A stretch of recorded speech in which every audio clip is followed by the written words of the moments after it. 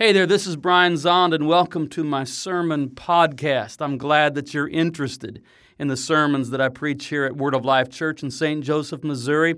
And if you ever feel inclined to help us by supporting us financially, you can do that at our website, wolc.com. Thank you. Good morning, dear saints of God. Dear saints of God in here and dear saints of God out there, good morning to you.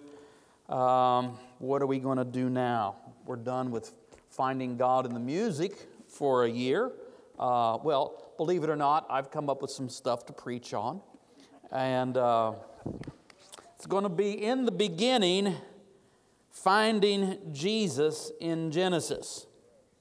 That's what we're going to do. From now until November, 7 weeks. I said 6 weeks last week, but 7's a better number.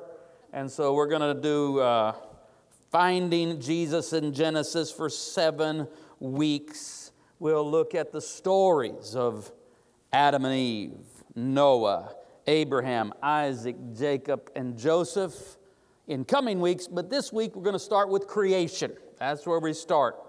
And our goal is not just to hear these stories, but to learn how to read the Old Testament so that we find Jesus in these stories or find Jesus in Genesis. Amen.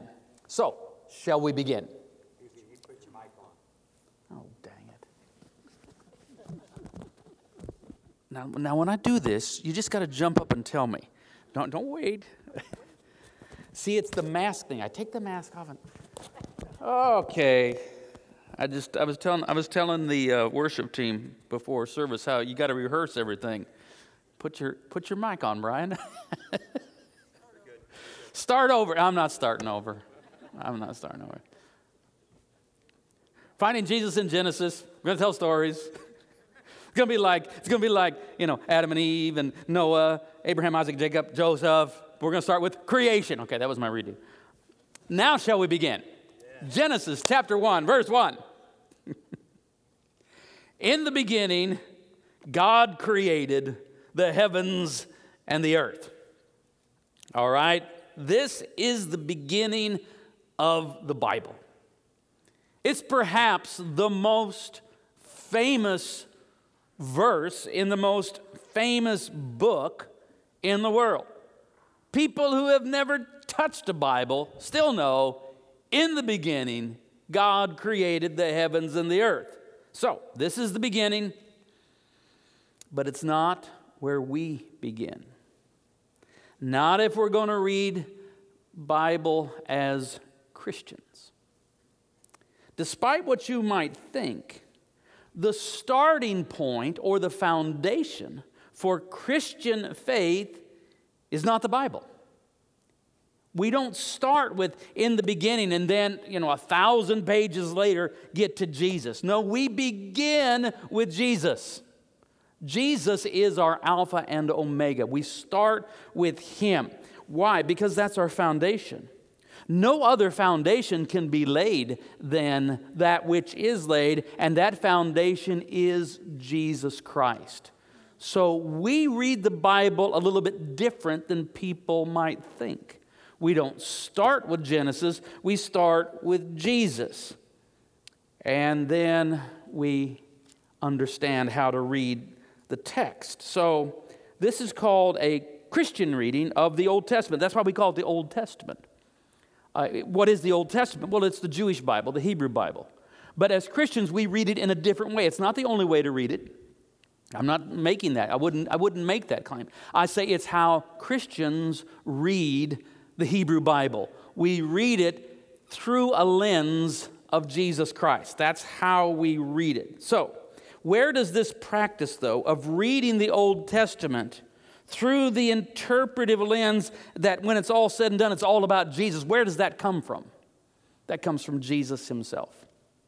So, we're going to start in Luke 24, and then we'll go to Genesis, all right?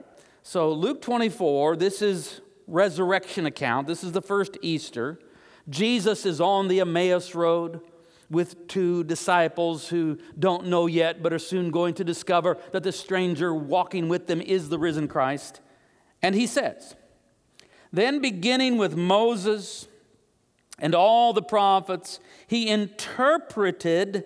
See, the Bible has to be interpreted. The Bible has to be interpreted. You can say, well, the Bible says it, I believe that says. No, you have to interpret it because you just do. Then beginning with Moses and all the prophets, he interpreted to them the things about himself in all the scriptures.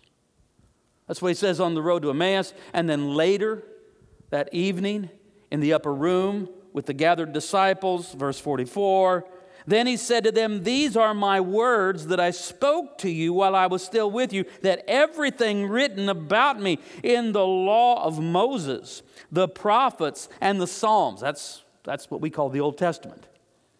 Everything written about me in the law of Moses, the prophets, and the Psalms must be fulfilled. All Scripture finds its fulfillment in Christ. And so if we can't see Christ in the Scripture, we don't have much to say about it.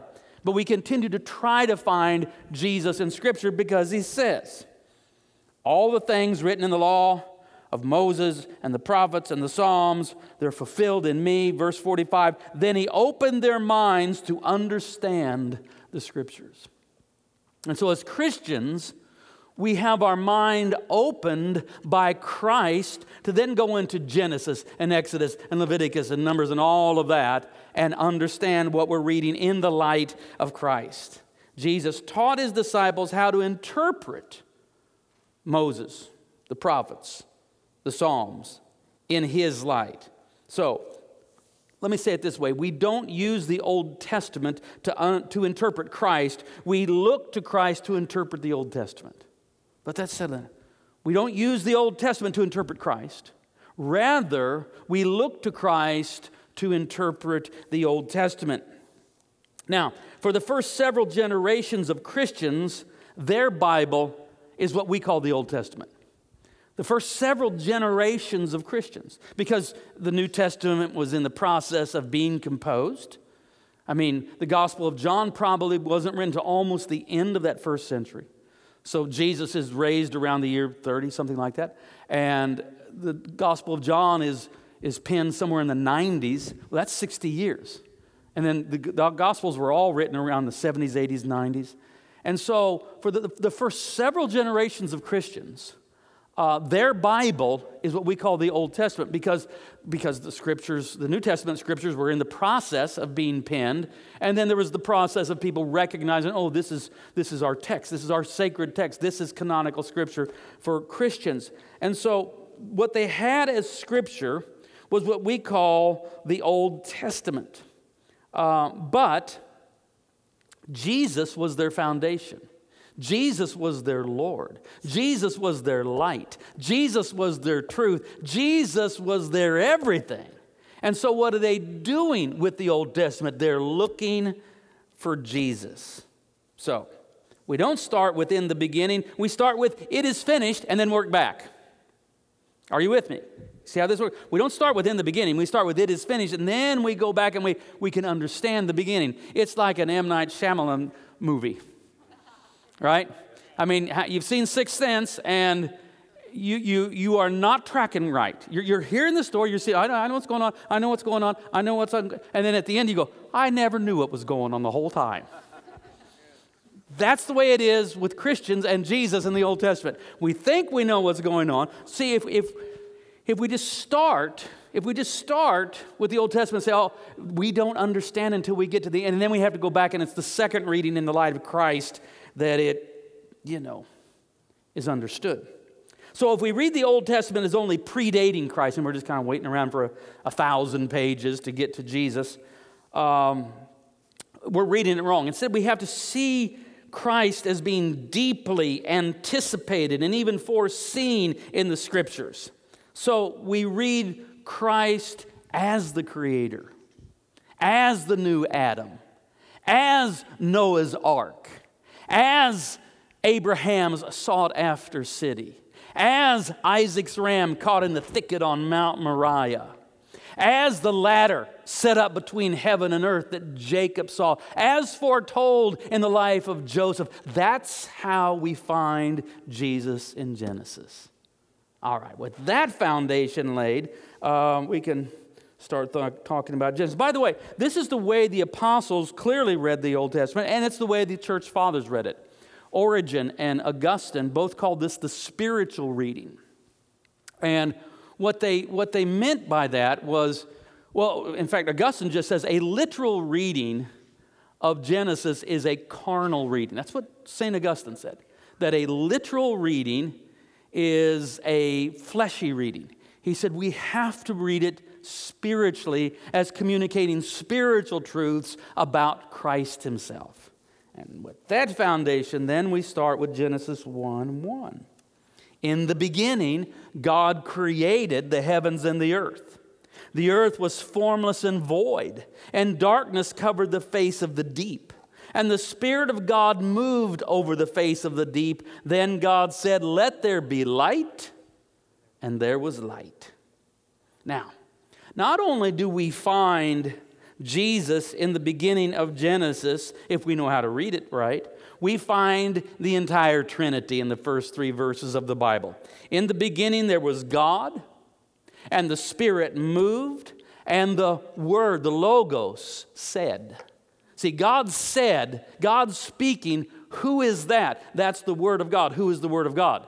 Jesus Christ, the second person of the Trinity. So Christ as the Logos of God, as the second person in the Godhead, is the agent of creation. He's the Logos, the Word. So Jesus is what God has to say. And as God speaks, that is the action of the Logos, who we come to understand as Jesus Christ. And that's why the Gospel of John gives us a second telling of creation, this time in the light of Christ. So John knows how the Bible begins, in the beginning. In the beginning.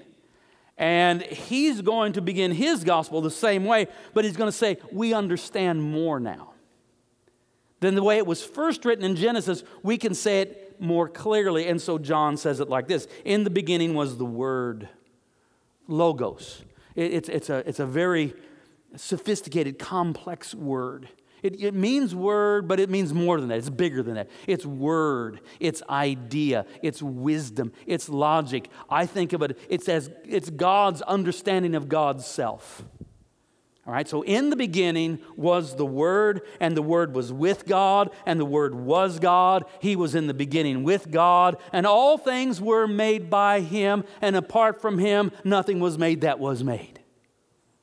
And so John starts his gospel by hearkening back to Genesis 1:1, but he says, I want you to understand that when we see God creating, we are in fact seeing the action of the Word. And then, in John's gospel, he gets down to verse 14 and says, and the Word became flesh and dwelt among us, and we know Him as Jesus. So, the eternal Son of God does not come eons after creation. Rather, the Son is the Creator. Christ, the Son of God, the Logos, is co-eternal and co-equal with God. That's like basic Christian theology that was established from the very beginning. That the second person of the Trinity, Logos, the Son of God, Jesus Christ, is co-eternal and co-equal with the Father. This is how the apostles and the church fathers, inspired by the Holy Spirit, came to understand Jesus. So Paul writes it like this. Jesus Christ is the image of the invisible God. The actual word there is icon. So icon is something that reflects an image, gives us an image. Jesus Christ is the icon or the image of the invisible God, the firstborn over all creation. Jesus is not a creature within creation because He is co-eternal and co-equal with God. Rather, He has the position of preeminence. He has authority over all creation. Christ is the ruler of creation. He's the firstborn over all creation, for in Him all things were created, in the heavens and on earth. All things were created through Him and for Him. Or we can say it this way, all creation is the handiwork of Christ. All creation is the handiwork of Christ. Before Christ was a carpenter. He was the creator of the cosmos. Which is a way to understand the humility of the Son of God. That the one who is the creator of the cosmos. And as, science progresses, we begin to find out how fantastic, how complicated, how enormous is this cosmos. And Christ is the creator of that. But he condescends to become a carpenter in a little village called Nazareth in Galilee. Before Christ was the carpenter, he was the creator of the cosmos. And Genesis 1 gives us a poetic account of a 6-day, 6-stage, 6-epoch, whatever you want to call it, account of creation. Now, there are two tellings. There are two creations. There's Genesis 1, tells it one way, and then Genesis 2 comes along and tells it somewhat differently. The main points are all the same. But, for example, Genesis 1, you start with light and everything, and then the very end of creation is Adam. In Genesis 2, it starts with Adam and then everything else. Because remember, this is theology. This is a spiritual reading. They're trying to communicate spiritual truths, not give you a history lesson. And so Genesis 1 starts with light and everything else, and then the culmination is Adam, or humankind. But Genesis 2 tells it a different way, because in Genesis 2, the focus is much more on humankind. And so it starts with humankind and then everything else is created after. We'll look at that next week when we look at Adam and Eve. All right, so it works like this. There's 6 days of creation and everything's in harmony and balance. So day 1 is light and dark. Day 2, sky and water. Day 3, land and plants. Day 4, sun, moon, and stars. There's a triplet on day 4. Sun and moon and stars. Day 5, bird and fish. Day 6, animals and humans. And so you see, there's harmony, there's balance. So it's day 1, light and dark. Day 2, sky and water. Day 3, lands and plants. Day 4, sun, moon, and stars. Day 5, bird and fish. Day 6, animals and people. But what we don't hear is a dualism of good and evil. It's light and dark, bird and fish, soil and plant, but not good and evil. And this is completely unique, because all of the other creation texts from the ancient world, the Assyrians, the Babylonians, the Persians, the Egyptians, all of them have this in common, that creation contains a dualism of good and evil. That in the creation event, good and evil are created. But the Jews, being given revelation, the Holy Spirit at work among these people, realize that no, there is no evil in the beginning of creation. Rather, creation springs out of all goodness. And it's all good. It's all good. Somebody say it's all good. Now, this is radically unique to the Bible and ancient literature. Only the Bible does that. Everyone else says, in the beginning, good and evil. The Bible says, in the beginning, it's all good. So, with the 6 days of creation, we're told over and over, God said, and then God saw, because the creative process is the Word of God, Christ speaking. God said, and then God saw, and what did God see? God saw it was good. It says it every time.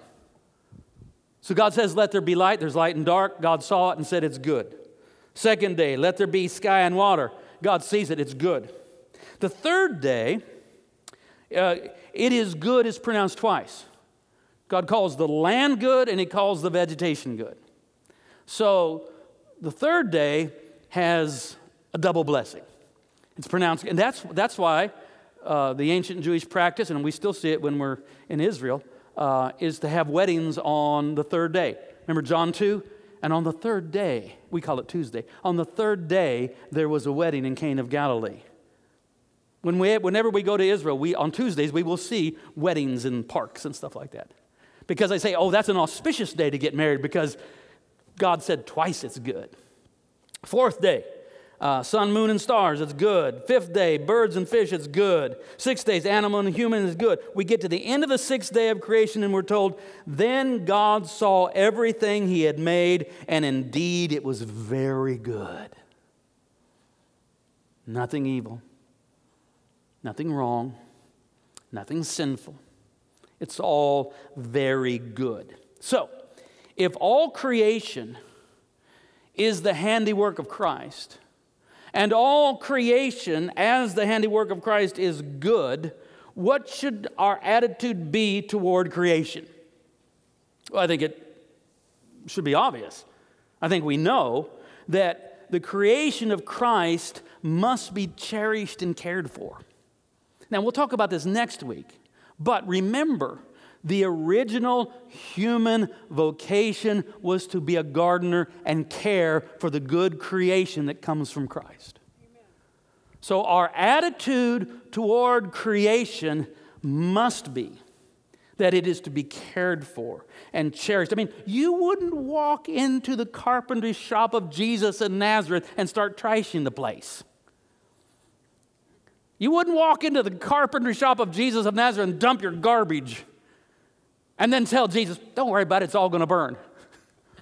You wouldn't, find something that Jesus was building there in his carpentry shop and smash it to pieces and say, oh, don't worry about it, it's all going to... You wouldn't do that, would you? No, you would not do that. You would not do that. I know you would not do that. So, likewise, we must treat creation with cherished respect.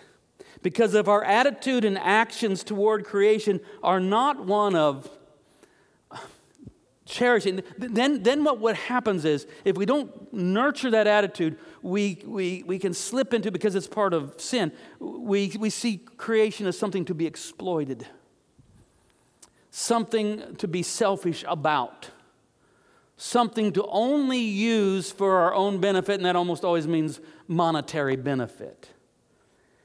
I want to say it like this. If our attitudes and action toward creation are one of uncaring exploitation, it indicates somewhere deep within us a wrong attitude toward Christ.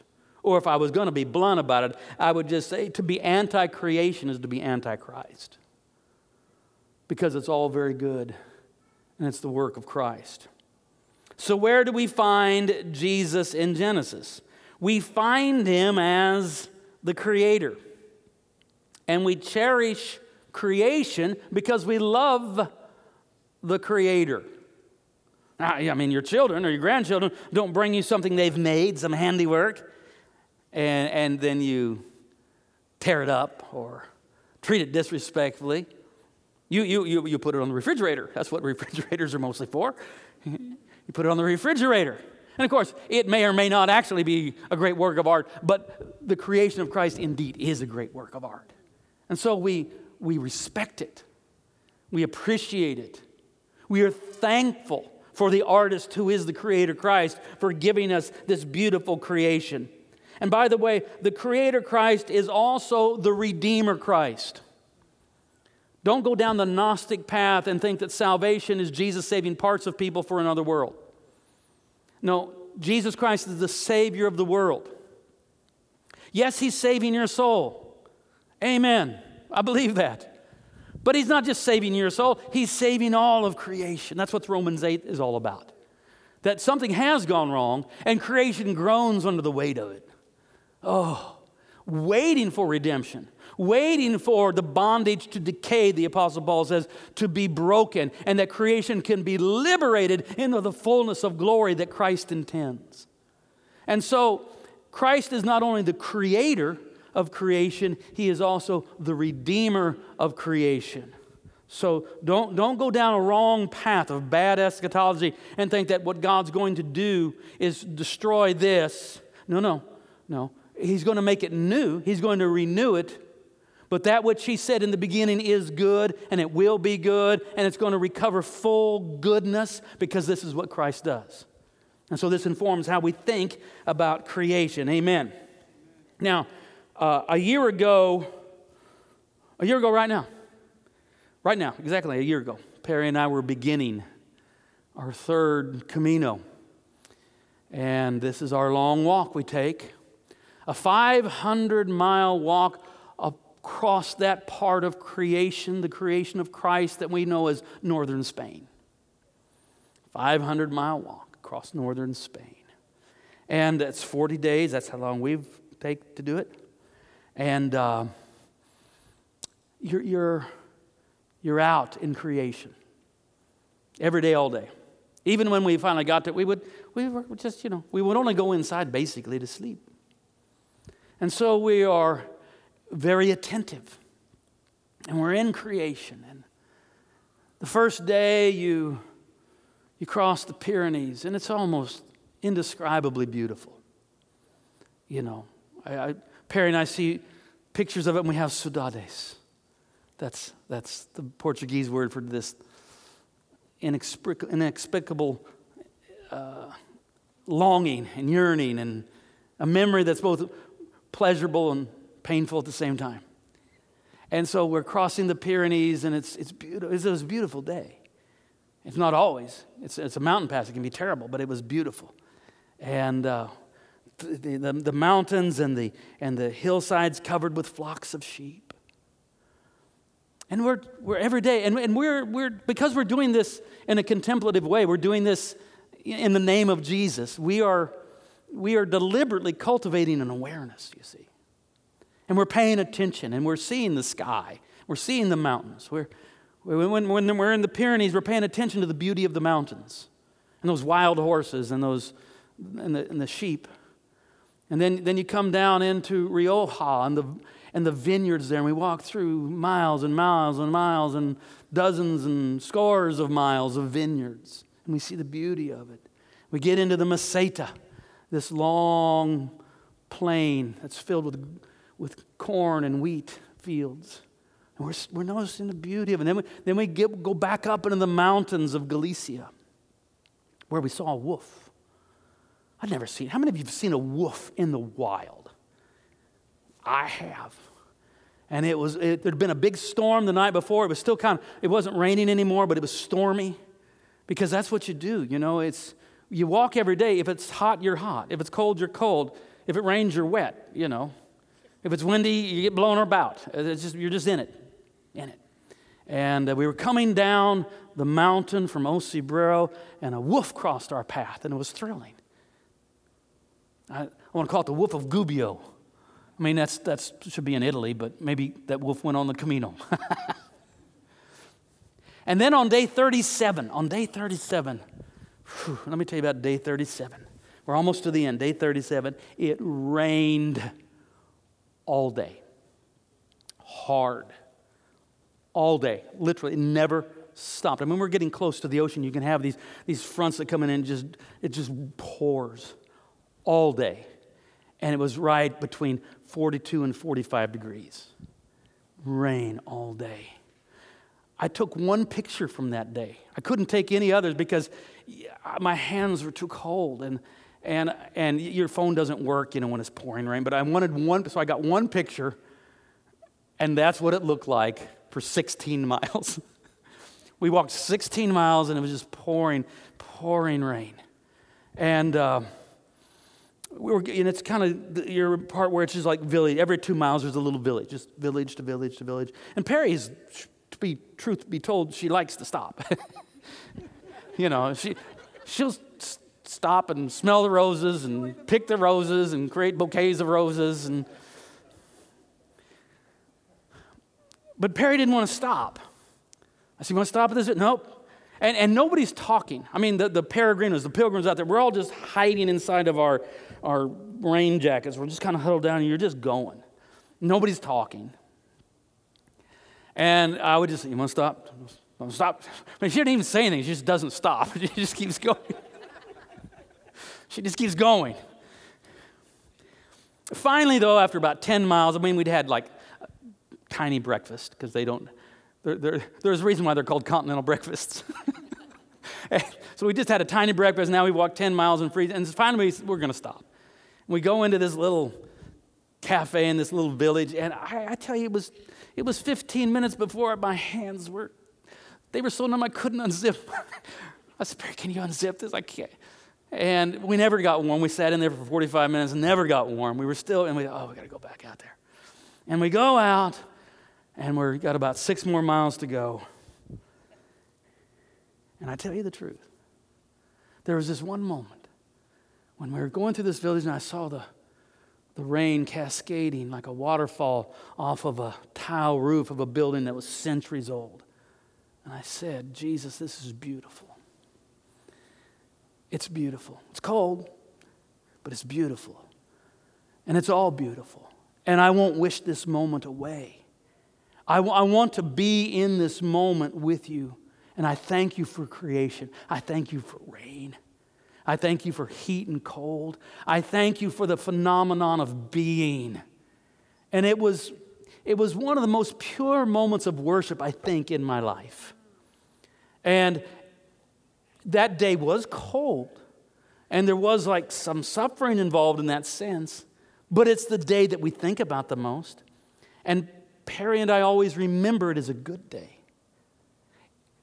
We look back on that day and what do we say? We say it was good. It wasn't bad. It was good. And for the last 3 days of the Camino, or the last 2 days, you'd see other peregrinos and you'd say, where were you yesterday? What was it like for you? And it's funny, everybody knew it was hard and it was cold and it was uncomfortable, but they also knew there was glory in it. Because Christ is the creator. And it's his creation. And it's good. It's been marred. Sin has crept in. But the creation itself is holy. And it's beautiful. And it's good. And I encourage you to cultivate that kind of awareness. And no, you don't have to walk to Camino to do that. I saw it today, just driving in about 7 o'clock.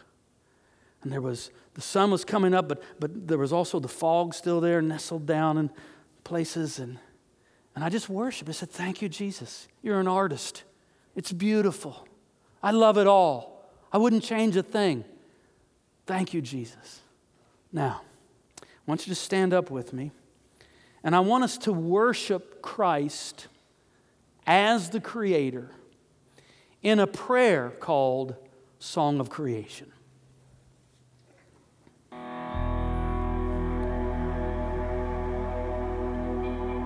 Glorify the Lord, all you works of the Lord.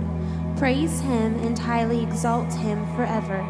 In the firmament of his power, glorify the Lord. Praise him and highly exalt him forever. Glorify the Lord, you angels and all powers of the Lord, O heavens and all waters above the heavens, sun and moon and stars of the sky, glorify the Lord. Praise him and highly exalt him forever. Glorify the Lord, every shower of rain and fall of dew, all winds and fire and heat, winter and summer, glorify the Lord. Praise him and highly exalt him forever. Glorify the Lord, O chill and cold, drops of dew and flakes of snow, frost and cold, ice and sleet, glorify the Lord. Praise him and highly exalt him forever. Glorify the Lord, O nights and days, O shining light and enfolding dark, storm clouds and thunderbolts, glorify the Lord. Praise him and highly exalt him forever. Let the earth glorify the Lord. Praise him and highly exalt him forever. Glorify the Lord, O mountains and hills, and all that grows upon the earth. Praise him and highly exalt him forever. Glorify the Lord, O springs of water, seas and streams, O whales and all that move in the waters, all birds of the air, glorify the Lord. Praise him and highly exalt him forever. Glorify the Lord, O beasts of the wild, and all you flocks and herds, O men and women everywhere, glorify the Lord. Praise him and highly exalt him forever. Amen. Do you feel the holiness of it? Do you feel the holiness? We live in a temple. We live in a holy tabernacle created by Christ. And to love creation is to love Christ. He is the creator. So where do we find Jesus in Genesis? Well, first of all, we find him as the creator. We'll look at the stories of Adam and Eve and Noah, Abraham, Isaac, Jacob, and Joseph, and we'll find Christ there. But from the very beginning, we find out that we are living in a holy temple because it is the creation of Christ. Amen. Join with me in praying our prayer of confession as we prepare our hearts to receive Holy Communion. Most merciful God, we confess that we've sinned against you in thought, word, and deed, by what we have done and by what we have left undone. We have not loved you with our whole heart. We have not loved our neighbors as ourselves. We are truly sorry, and we humbly repent. For the sake of your Son, Jesus Christ, have mercy on us and forgive us, that we may delight in your will and walk in your ways, to the glory of your name. Amen. God is gracious to all who confess their sins and in humility ask for mercy. In the name of Jesus Christ, your sins are forgiven.